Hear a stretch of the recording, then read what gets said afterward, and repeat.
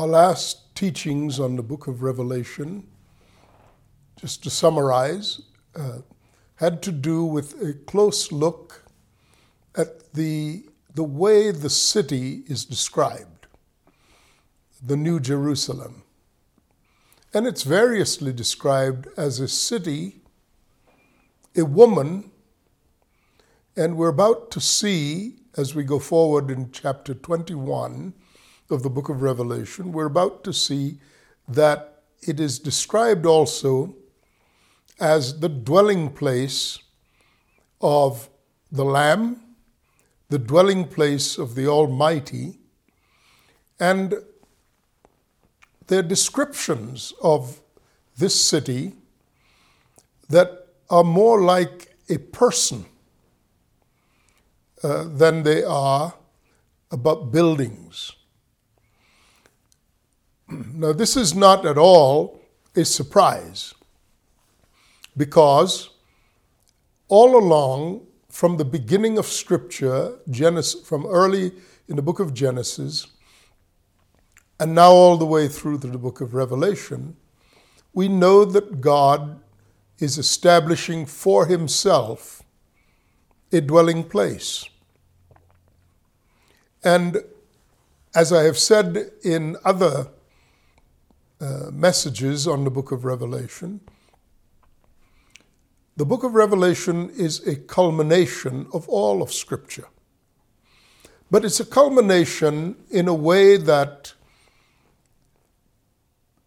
sees the invisible become the visible. It sees the natural give way to the spiritual. It sees types and shadows that are by definition and in early references material, yield up the secrets of these material references to not only include, but to embody a spiritual reality. The duality in creation is that there is both natural and spiritual, and they are typified by heaven and earth. But beyond heaven and beyond earth, which are both created realms, there is the eternal. And so the created realms of heaven and earth demonstrate the fluidity of God in that he can dwell simultaneously in the natural while being uncontained at all in the natural. So the reference to spiritual things is the indication that the versatility of God is he may choose to be contained or contain himself by way of endowments, gifts, and even his person, the Holy Spirit, within the limited being of human beings. But even when he does that, there is an unlimited component of the human being that ties into, connects directly to, and is part of the invisible realm. That component of being is called his spirit. The spirit of man is very much akin to and like the nature of God, who is spirit. In fact, the derivative, the source of the derivation of the human spirit is God himself. So enclosed within the formal limitations of human flesh, we have both the eternal and the natural working as one. Obviously, the outcome of this duality is that the flesh is allegorical to the spirit. The spirit is the greater reality. And whenever the spirit and things of the spirit, whenever the invisible realm comes into the visible realm, it asserts its own hegemony. What I mean by that is it becomes the dominant realm, and it becomes the dominant reality. In many ways, I'm somewhat summarizing the overarch of Scripture, although it won't be a complete summarization, simply because there are too many components to be so easily summarized. But the principle is unmistakable.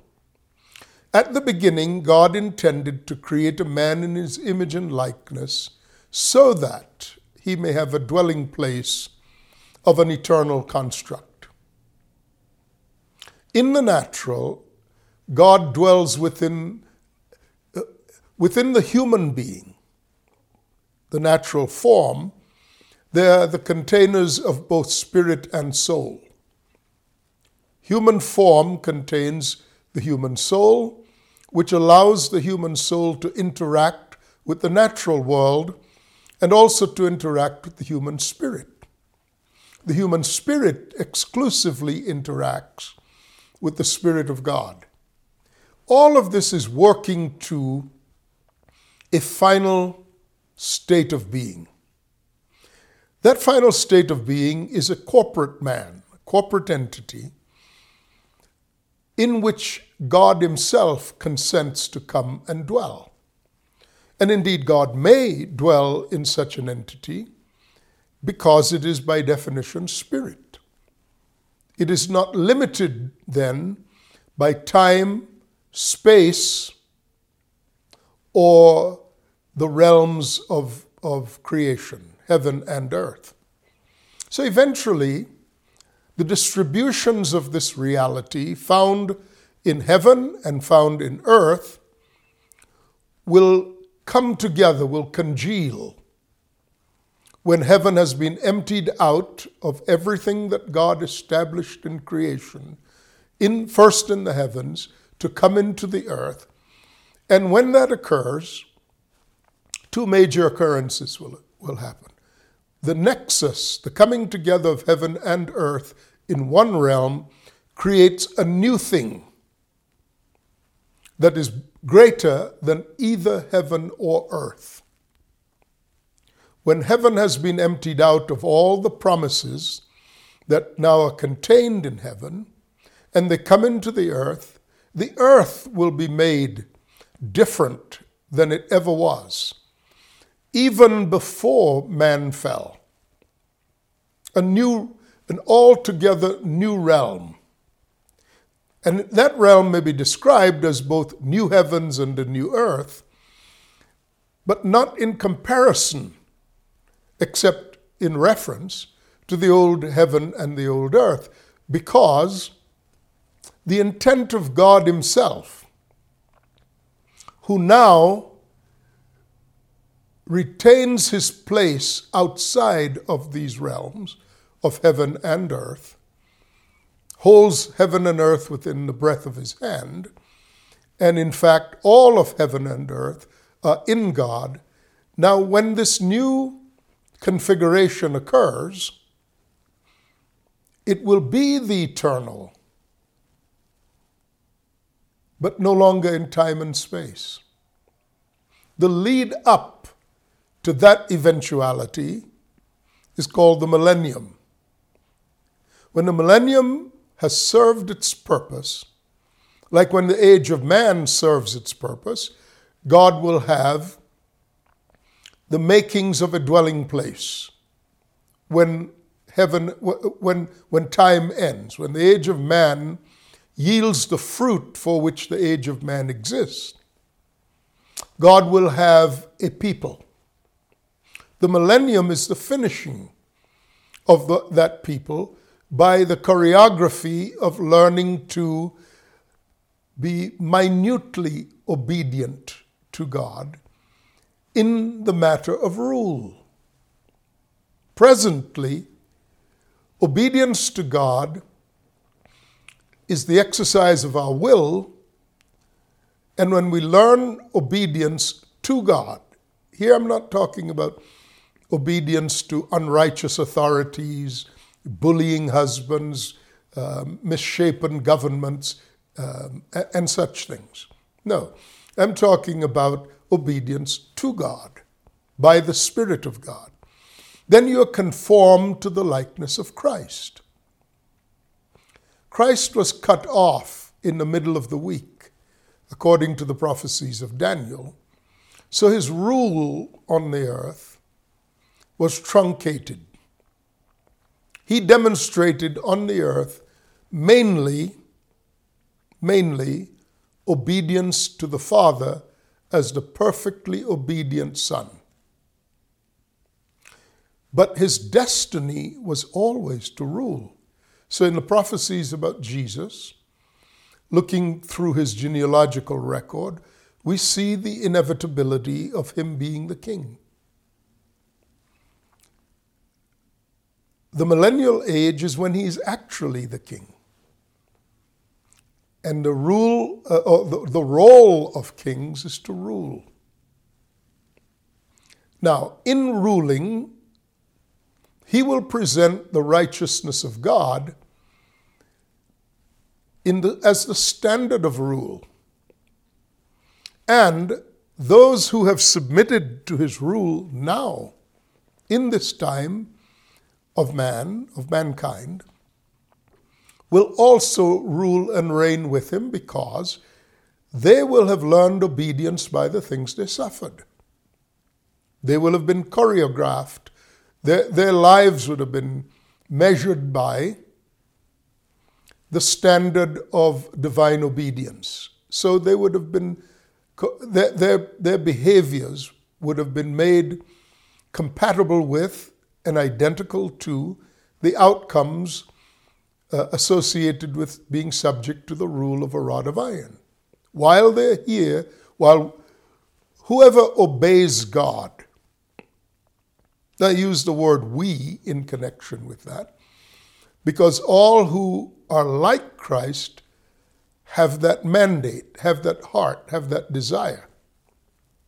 So, if we subject ourselves now to the rule of Christ over our own souls and over our circumstances, we will have learned the way of life that results from being under the rule of a rod of iron.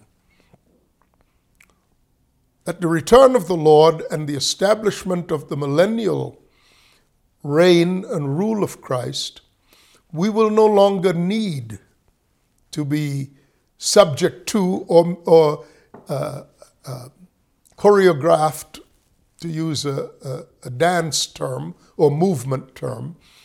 We will have been choreographed, our lives would have been choreographed to the righteousness of a rod of iron. So the result of an obedient son will have been achieved and attained by some. The rest will be subject in the millennium, as I've said before, to the finishing work of that rod of iron.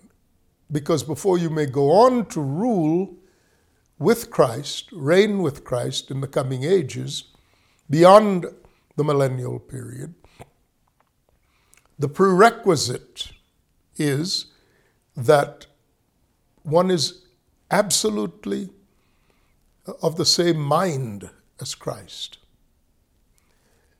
Ruling, unless you are the source of the authority to govern, ruling is carrying out the dictates of another. So it's delegated authority. Everyone who rules and reigns with Christ, then, participates in the rule and reign of Christ by delegation of authority. So, to be absolutely obedient to his rule is not discretionary, it's mandatory. But not in the way you might think of a mandate, which is slavish obedience. Because if your lives have now come to be hidden with God in Christ, his appearing is through you. And the ultimate glory of his appearing is upon your face. So you are revealed with Christ. Now, if anyone truly believes in the Lordship of Jesus Christ, so as to obey him implicitly, what happens to the spirits and souls of such persons? They become like him. They have his mind. They have his desires. They have his character. They have his goals, and are eager to put him on display, as opposed to those who have maintained their desires to be independent of him, in which case they're still subject to their lusts, lust of the flesh, lust of the eyes, pride of life. And that lust competes with the righteousness of God. So what I'm saying is that those who actually obey Christ, learn obedience by the things they suffer, that process makes them to be like him in nature, character, function, purpose, all of it. But it also renders a result. That result being that you may carry the glory of God. There is no greater, no higher order in creation than that which carries the glory of God. Listen, Satan, who functioned before God as a servant who carried praise, so desired this role of actually carrying the glory of God, which is to have your bodies become temples of the Holy Spirit, so that he dwells in you and Christ dwells in you in the richness and fullness of his entity, of his being, indeed, God incarnate. That's the highest order of creation. That is the centerpiece of what God left for us, of what Christ left for us when he returned to the Father. As he spoke in the book of John, the 17th chapter. Father, he said, the glory you have given to me, which glory was the glory of exact representation when the fullness of the Godhead dwelt in the bodily form of the person of Jesus of Nazareth. That glory, not the glory he had with the Father before the foundations of the world, he returned to that glory as very God, as God himself, God the Word. But God the Son, which is another manifestation of God the Word. God the Word was the preeminent glory of Christ. When he came into the world, he came as God the Son, to carry the glory of obedience and mostly the glory of representation. Those who submit to his rule and obey in this life are made to be like him, like he was in this world. He said it himself. As I am, he said, so shall you be in this present world. That's the goal of those who are born again of the Spirit.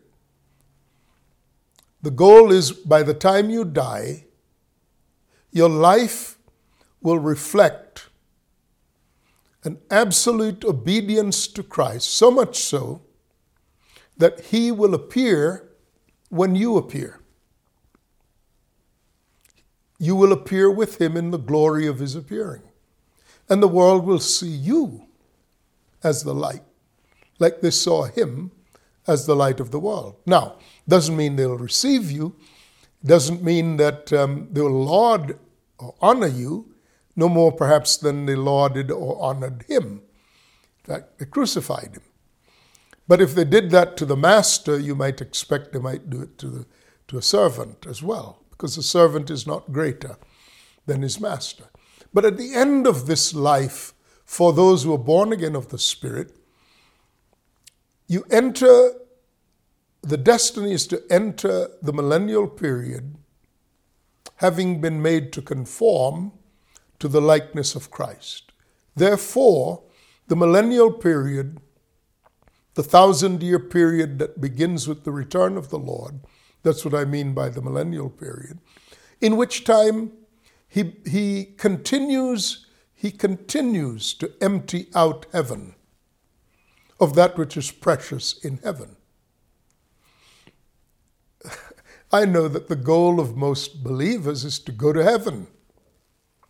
And the doctrine of the rapture is about going to heaven when you die so you'll escape the terrors that come upon the world at the end of the age. But listen, even if you go to heaven before the return of the Lord, he's going to bring you back with him. The most precious thing in heaven and on earth, the most precious thing in all creation, is that entity known as the body of Christ. And the whole body of Christ is both in heaven and on earth. Heaven holds no particular glory once the body of Christ returns with the Lord when he comes back. Now, many things that are already in heaven, or that once were in heaven, have moved into the earth, came into the earth. For example, the greatest of these glories of heaven was the person of the Lord Jesus Christ himself. He came into the earth and attained to the highest glory, that glory of obedience. Though he were a son, yet learned he obedience by the things he suffered.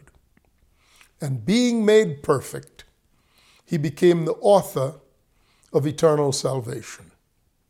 He returned to heaven to manage the progression of the revelation of his person in the earth, and sent the Holy Spirit himself to establish the message and the reality of what his coming into the earth led to.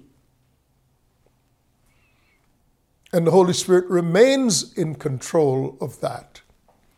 And finally, when the body of Christ in the earth has come to that place of manifesting and displaying the glory that Jesus accomplished when he was here, then both that which is called the bride, in conjunction with the Spirit and in unison and union with the Spirit, will say to Jesus, the work you established in the earth has been done.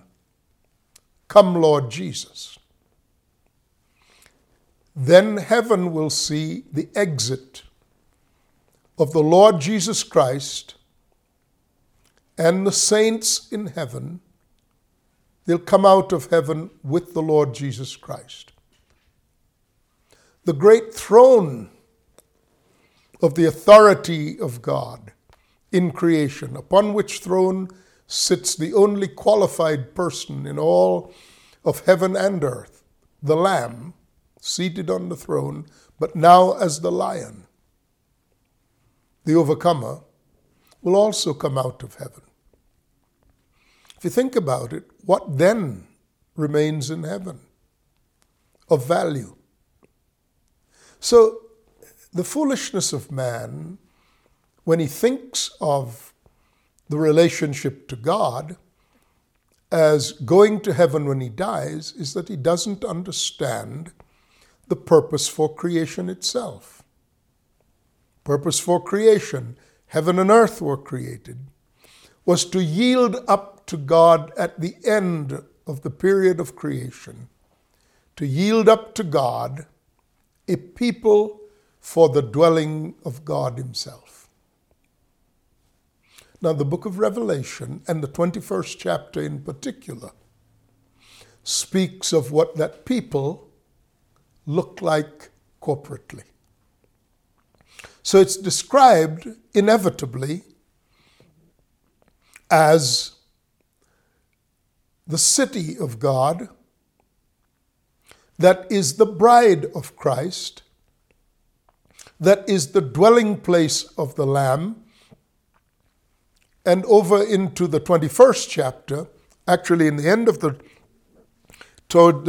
the 22nd verse, it says that there was no temple in it, for the Lord God Almighty and the Lamb are its temple. And again, and the city has no need for the sun, the moon to shine, for the glory of God eliminates it, because the Lamb is the light. And the nations are gathered in this city. This city, 12 by 12 by 12,000 furlongs, the numbers are unmistakably referential to the government of God, the perfect, complete sphere of divine authority. And they represent the promise that Jesus was given time and again in the scriptures, where the first Psalm being one of the most notable passages in that regard, that says, "Ask of me, and I will give you the nations for your inheritance. Ask of me, and I'll give you the kingdom, the ends of the earth for your possession."